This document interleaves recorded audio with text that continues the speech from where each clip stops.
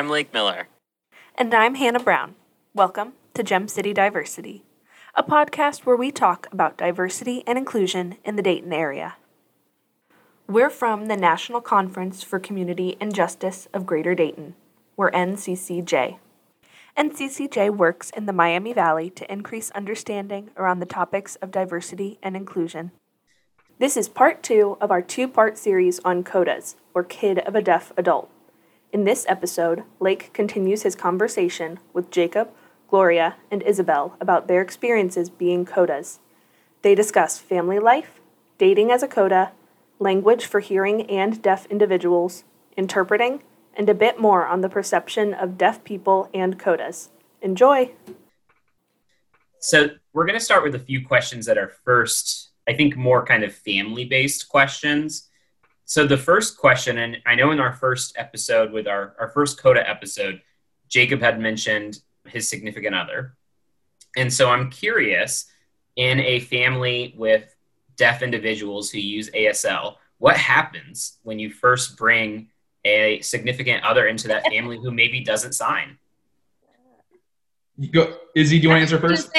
The first time I brought a significant other that didn't sign was like in high school. So mind you, it was high school. But I got the question, is he really deaf? Yes, he is. You went, prove it. Ah! See? No answer. It's fine. Like, he's fine. I get a lot of that. They do like the awkward. And then, so my dad, Gloria mentioned in the last episode too, so my dad speaks, but due to an accident that he had like surgery on his vocal cords, stuff happened. It doesn't sound like how you and I would talk. It sounds, I don't know what it sounds like, because to me it sounds like how you and I talk, to be honest with you. Probably muted. It probably sounds muted and a little gravelly. Would you agree, Jacob? Yeah. I concur. He has the outside experience from like meeting dad. I don't know if Lake has met dad yet, but it sounds normal to me, but they have that difficulty in communication because my dad will respond speaking because he knows, and they just look at me like, what? And I have to then interpret. So a lot of the time it's that sort of thing, but at this point in my life, I am too old to be with someone who is not interested in learning languages. I know. You at least have to be interested and put in the effort. So at this point, at least try. That's all I want to see is some effort. But that's in my experience. That's what I've had. Yeah, so I would say in my youth, I was a little bit more of a free bird. So I wasn't exactly like bringing people home or anything. But there was one time, I think it was like a prom date or something, and I got this idea from another CODA who did this when he was younger, and I was like, I'm gonna do this one day, and I did. And so basically we went to go pick her up, and my dad is driving, and I'm in the back seat with her, and my dad's signing, and she says, well, what is he saying? And I was like, it's like, he doesn't like you. and then she like looks up, and he like waves or something like, hey, and she's like, what the and I was like, oh no, I'm just kidding, you know. That's probably why we didn't work out, because you know, she probably didn't appreciate that. But it's funny being an older person and dating. I'm 30 now somehow, and I have found that there is a lot of culture clashes. So let me back up and say, when I finally decided I was ready to date someone, I was going to meet someone that I wanted to date someone that already knew sign and was fluent. I didn't care if they were deaf. I didn't care if they were hard of hearing or whatever, just as long as I didn't have to interpret it while I was at my house, or like they can just, I didn't want to have to worry about them in like being with my parents. You know what I mean? I wanted to be able to go off and do my own thing and have her own relationships with my family. You can't do that a lot of times when you don't have that communication. So I was lucky enough to meet Kiri, who was already fluent in ASL, and she was just starting out, or she had already been working as an interpreter for a little bit. So the communication is great, but there's still the cultural aspect that we kept having clashes on.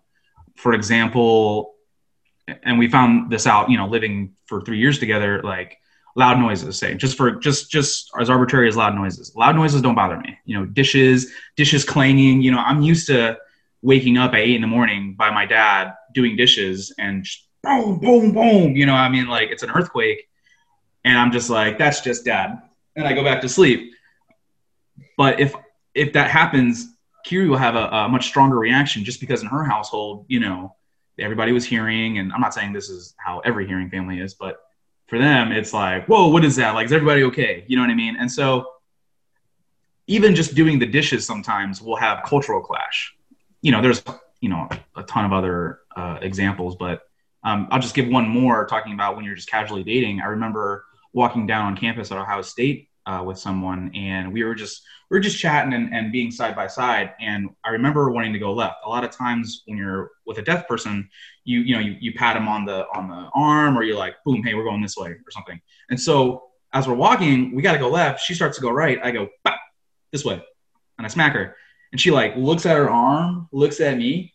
She was like, what'd you hit me for? And I was like, oh, well, we have to go that way. And I'm like signing and stuff like, oh, my parents are deaf. And she's like, what are you talking about? And so, it's just, it's the pointing sometimes, and it's things you don't think about. And once you do it and someone calls it out, you're like, oh, this is different from how you were raised, so. I feel like Lake always tell me to quiet down. Shh, you're being too loud. And I don't realize it. Like it just, because here the timbre is just a little higher. Need to be loud. Yeah, and it's not just Lake. I'm just giving Lake some crap, but I think in general, like things like that.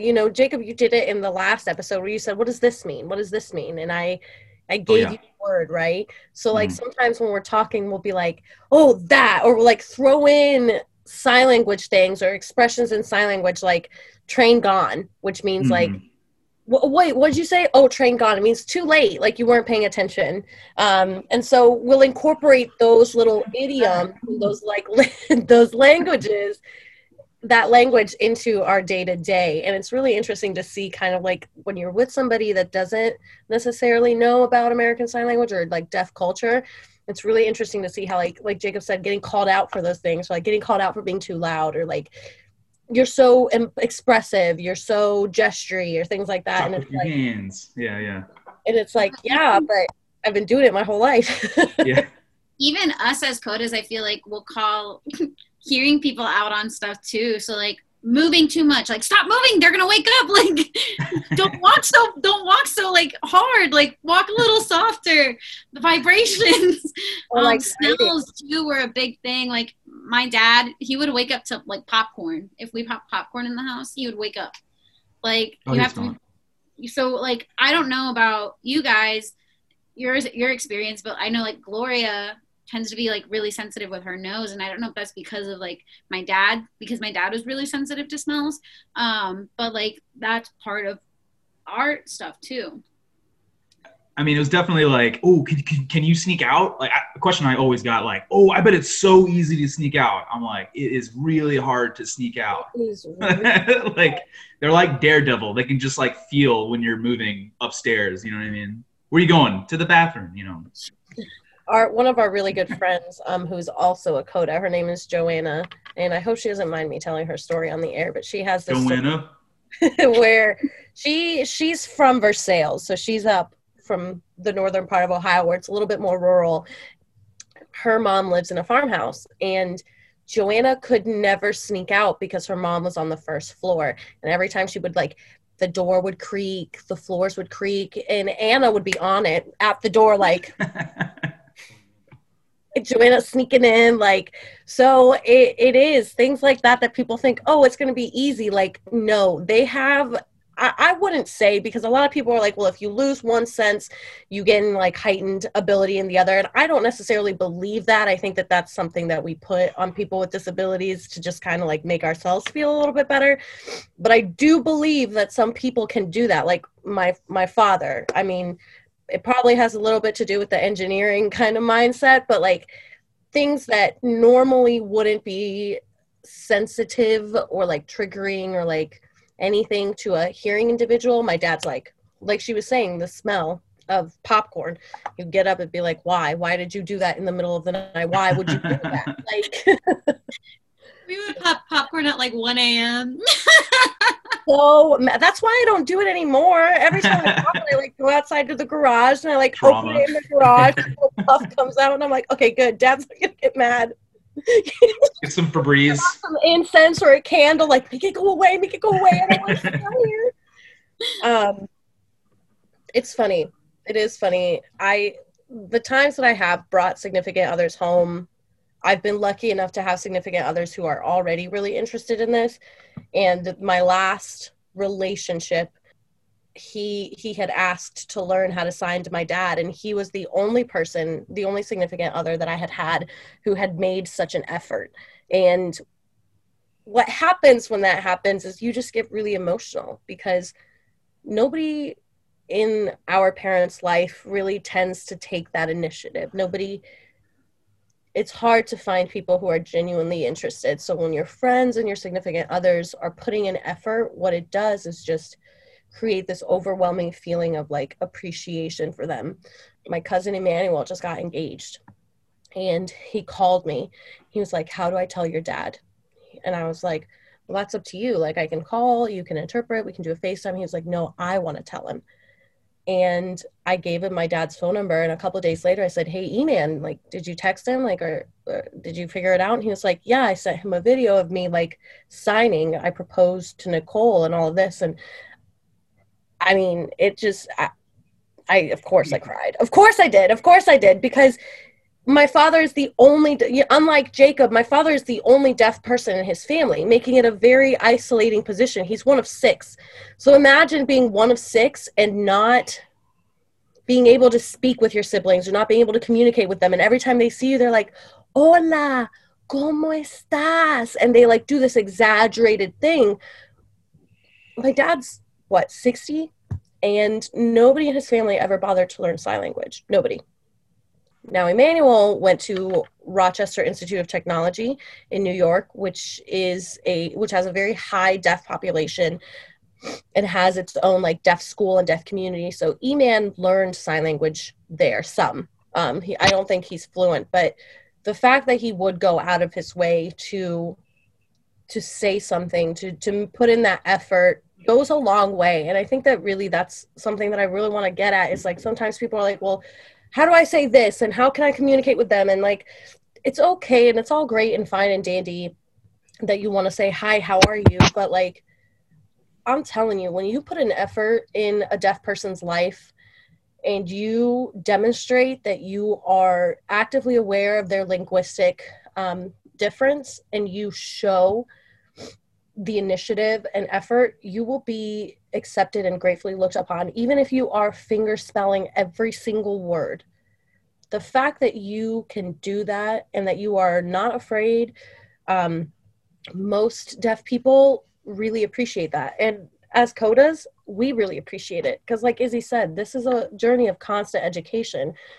So when somebody, even if they're messing up, even if the signs are terrible, even if it's like, hi, my name, and then really slow, and sometimes we kind of, we get frustrated, right? Because we're like, oh, here comes another waitress who took one American Sign Language class. But it's also so beautiful, and it's a language that connects, like any other language, like any other culture. When you hear somebody speaking in Spanish, you're going to run over there and you'll be like, oh my God, where are you from? When deaf people are able to connect with other people in that way, deaf community is such a small minority. It's unreal how small it is. You could know somebody in Washington State and they'll be like, oh yeah, I know that person in Florida. We went to school together. Like, that's Sorensen. I'll get people be like, oh, how's your dad? I'll be like, how do you know who I am and how do you know my dad? I've known you since you were like this big. Oh yeah, all the time. Yeah, you'll get people like Sorensen. I followed you. I'm like, who are you? I want to highlight real quick what Gloria said about just putting in effort in sign language. I think that really goes for any language, because even in Spanish with my mom, you try to speak to her in Spanish, like you speak to someone in their native tongue. You are showing effort. You are showing you care about that person. You care about where they come from, and you don't just expect them to assimilate to you. You are trying to work with them and learn about their culture. And it just means a lot to everybody who's a part of that community and culture. So I would encourage everybody to just give it a shot. And if you don't know how to pronounce things, it's not rude to ask. So don't be afraid to ask either. I think when it comes to deaf culture and when it comes to this stuff, don't be afraid. Ask the questions that you are afraid to ask outside of it. If you get a chance to sit down with a deaf individual or a CODA or somebody who has some kind of niche of knowledge that you can have access to, take advantage of that and genuinely, like, you know, try and listen.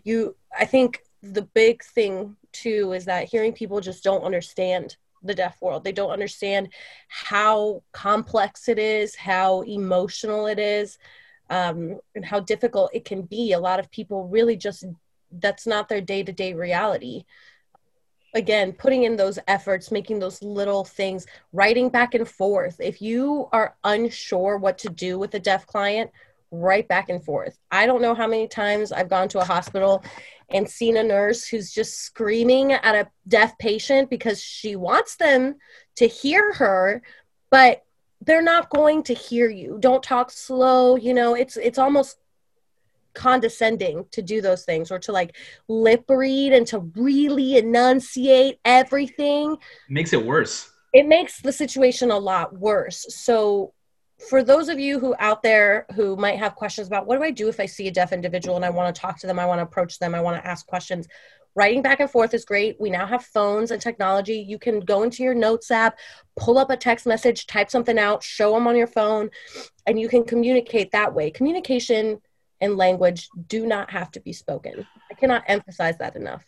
Language does not have to be spoken to be interpreted, to be understood. How would you communicate with somebody who was deaf if you had no resources? You would make do with what you got, which are your gestures, your pointing. Do you want this? Your face. A lot of people, you all have the tools. Everybody that's listening to this today, everybody here, you all have the tools already to be able to successfully communicate with a deaf individual. Just think it through. Don't freak out. Don't, you know, you have the resources. So what were you going to say, Jacob? You went. Yeah, sure. I mean, you mentioned it, gesturing. I mean, honestly, people don't gesture enough. Like, if you gesturing, I mean, can get so much across. I mean, I was talking to Kiri earlier. We're wanting to make a trip to Japan, and I'm thinking like, man, I want to learn Japanese or something. I was like, you know what? I'm just going to learn Japanese sign language. That way I can hang out with all the deaf people over there. And they can take me around, and I can just gesture with everybody. You know what I mean? And I feel much more confident that I'll be able to interact with people maybe who don't speak the same language, because I'm very confident that gesturing a lot of times and your intent will get the general message across. And I think people genuinely appreciate that too. Hi, my name is Andy Glasser. I'm an Anytown alum from spring of 2021. Anytown is a free leadership program for high school students from the Miami Valley. I learned a lot at Anytown, including how to be a better ally to people that may not be like me. We talked about diversity, stereotypes, and much more. Registration for the September 17th and 19th Anytown retreat is now open. Learn more and register at www.nccjgreaterdayton.org/Anytown. So I want to ask one last question, probably a loaded question for having 7 minutes remaining, but I want to ask one more question. And that is, if as an individual who has deaf parents, how do you learn to speak? How did you learn to speak? I first it was ASL, and then obviously TV had a big part. And then when I was about like 1.5, my biological father met my stepdad, who I call dad. He is deaf and his family is hearing. So I started to pick up English after about, I was 1.5 years, maybe 2 years old, I think, from that side of the family. And I remember being in elementary school, I think like 2nd, 3rd, 4th grade, I had to take speech therapy classes because I was delayed. And I remember thinking that was just the most badass thing. Because the speech therapist would come into the classroom, take me out of this lame thing we're learning about. And I was like, peace, I'm going with this person. Like, where are you going? Who knows where I'm going, you know? And then like, but you know, it was just speech therapy. And even now,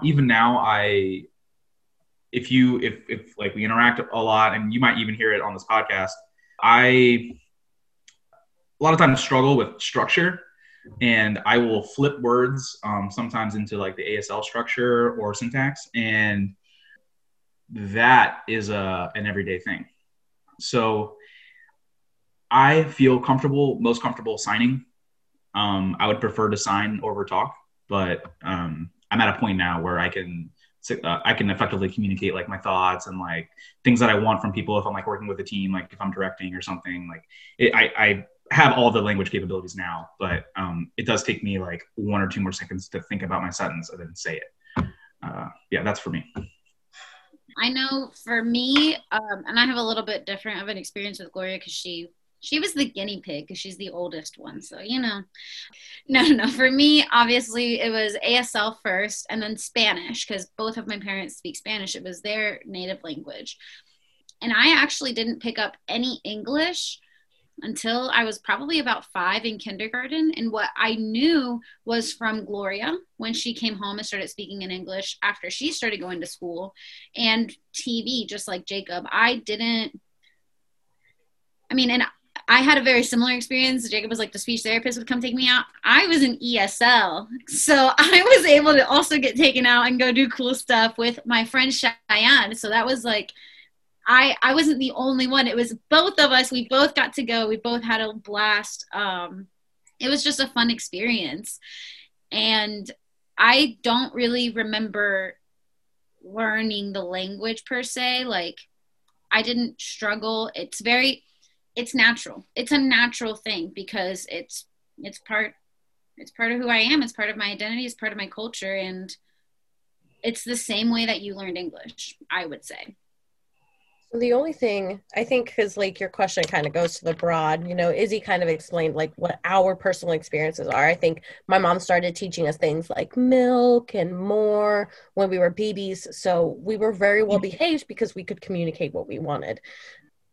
But I think that what your question is also getting to is like how do you know, deaf people learn sign language, or how do people who are born deaf or people who are born to deaf individuals, how do they learn language? And I think that's why I asked how did you learn language? Because you know, when a woman is pregnant and the baby's in the womb, the sounds from the outside, like the baby, once the ears are developed and the cochlea and all of that, the baby's getting already external exposure to noise, to language, to sound.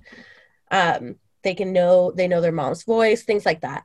A deaf baby doesn't have the same, especially if they're born deaf or there's some kind of an issue in the womb, they're not going to have the same kind of access.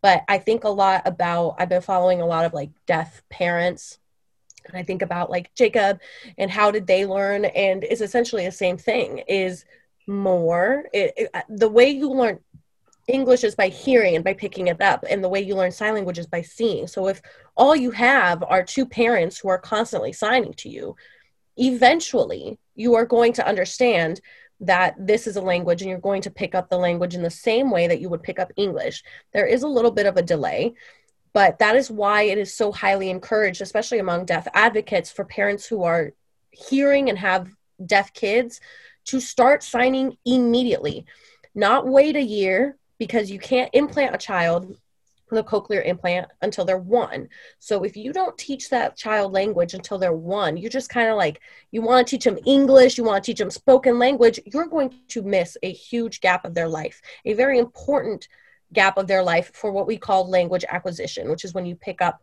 and learn language. So being able to sign to your child and say, I love you, I want more, give them a hug and signing with your partner, that child is going to visually pick up those cues, and they're going to learn the language in much the same way they would if it was auditory. The problem is that people don't see sign language as a viable language, and especially because I think it's like 90%, and this is a true statistic, it's high, but it's a 90% of all deaf individuals are born to hearing parents. A lot of those parents who have no understanding or explanation or like guidance on how to raise a deaf child. Deaf parents, on the other hand, have no problem. I think deaf parents would probably celebrate if they found out their child was deaf. And that's like an ongoing community. Is like, we want deaf babies. Like, we want them, like, oh, my child's hearing, darn. Like, that's a thing. But it's that same kind of constant exposure to signing and seeing and being able to engage your child that way. You will teach them language just as successfully as they would with English. And now they've got two. Just to add on at the end, my little brother Enrico, who's deaf, my biological father and my stepmom, when he was growing, Enrico's completely deaf. And I remember them having labels on everything. So at the same time they were teaching him English, they were also giving him the signs as well. I mean, at such a young age. And so, he was signing, before he was one, obviously. And like, it's so much easier to communicate that I'm thirsty, I want milk, from saying it to just signing it. And that honestly, that translates to speech therapy for people who try to force deaf people to do all oral communication. And my dad told me a story about when he was younger, they spent so much time trying to get him to say like apple. I mean, for who knows how long. And then he went, for 2 weeks, it was trying to learn how to say apple. And then within 5 seconds, it was this is an apple. And I'm doing the sign for apple for people who are listening. And boom, you got it right there. Like, it's so simple comparatively in terms of learning it and not needing to deal with all the morphemes and all that stuff. It's just so much more proficient and effective that it takes like, I guess what I'm trying to say, it takes like half the battle out, if that makes sense. I don't know. I also want to add really quick, because we are CODAs, obviously our parents are deaf, they're going to use subtitles. We also learned how to read super early. So I remember being able to read at like 3, 4. I was reading probably like 3rd, 4th grade books in 1st grade because I was exposed to not only a visual, oral, but I was also exposed to the written language. And I was constantly seeing that on the TV. So when we would have the volume on, because my dad really enjoys watching TV with the volume all the way down, being deaf, makes sense. When we would have the volume on, I was able to not only hear the words, but I could see the words. So it was a lot easier for me to pick up on reading. And that is something that I have noticed that CODAs just have an easier time with because they were exposed to subtitles at such an early age. See, I'm going to add, just to wrap things up a little bit, I think that what happens is that hearing people are scared, like, this is unfamiliar. We don't know what to do. Like, we have to learn a whole new language for our kid. But at the end of the day, like, that language is inherent to them. Like, any deaf individual will tell you that when they learned American Sign Language or when they learned to sign, that it opened up their world of possibilities because they could finally express themselves. I said in the last podcast that language is equivalent to humanity. It's just that important. You can't express your humanity without your language. And parents who are hearing, who so desperately want their kids to be able to talk and hear, are just sorely uneducated on the fact that their child can be just as prosperous and just as successful if they're given access to language, to any language. English is not the predominant language. It is not necessarily the one that has to be taught, but because we've been taught in the hearing world that there's a lot of value put into being able to hear and talk, there's value being put into that for deaf individuals as well. And you still have the pathological perspective, the medical perspective, that deafness is something to fix. Being deaf is not something, especially if you're big D deaf, like we talked about in the last couple podcasts. If you're big D deaf, being deaf isn't a disability. It's a part of who you are. It's simply an adaptation to the way that hearing people live their lives. So I think what I would want people to get out of this podcast is to just remember, like, deaf people have their native language and they have their native tongue, and being able to give that to a deaf individual is the greatest gift that you can give them, because you're giving them the gift of humanity. Having to force them to do something that is not native to them, something that is not inherent to them, like speak, or even the cochlear implant, which can be another huge topic. It's kind of a controversial topic in the deaf community. The cochlears aren't always effective, and they hurt, they're painful. I know people who bleed from their ears and who hear things, they have extreme headaches. A cochlear is a fit for a very specific person. If that fit isn't good, hearing aids, all of those things are only detrimental for somebody if you're only teaching them how to speak. If you give them a language, you give them sign language, and you give them something that, like I said, is native to them, you're going to see the same amount of success. And I wish that more hearing people knew that. I wish more hearing people signed, because I think that the world would be a much better place if we all could communicate with each other without, language superiority playing its tricks on us. So, yeah. Well, I appreciate everyone being willing to share your stories over the last 2 episodes. I know, Gloria and Isabel, that you have to get ready to head off and get the pup trained some more. But thank you, everyone, for being willing to give some of your time to share your story and what I think was some really important lessons.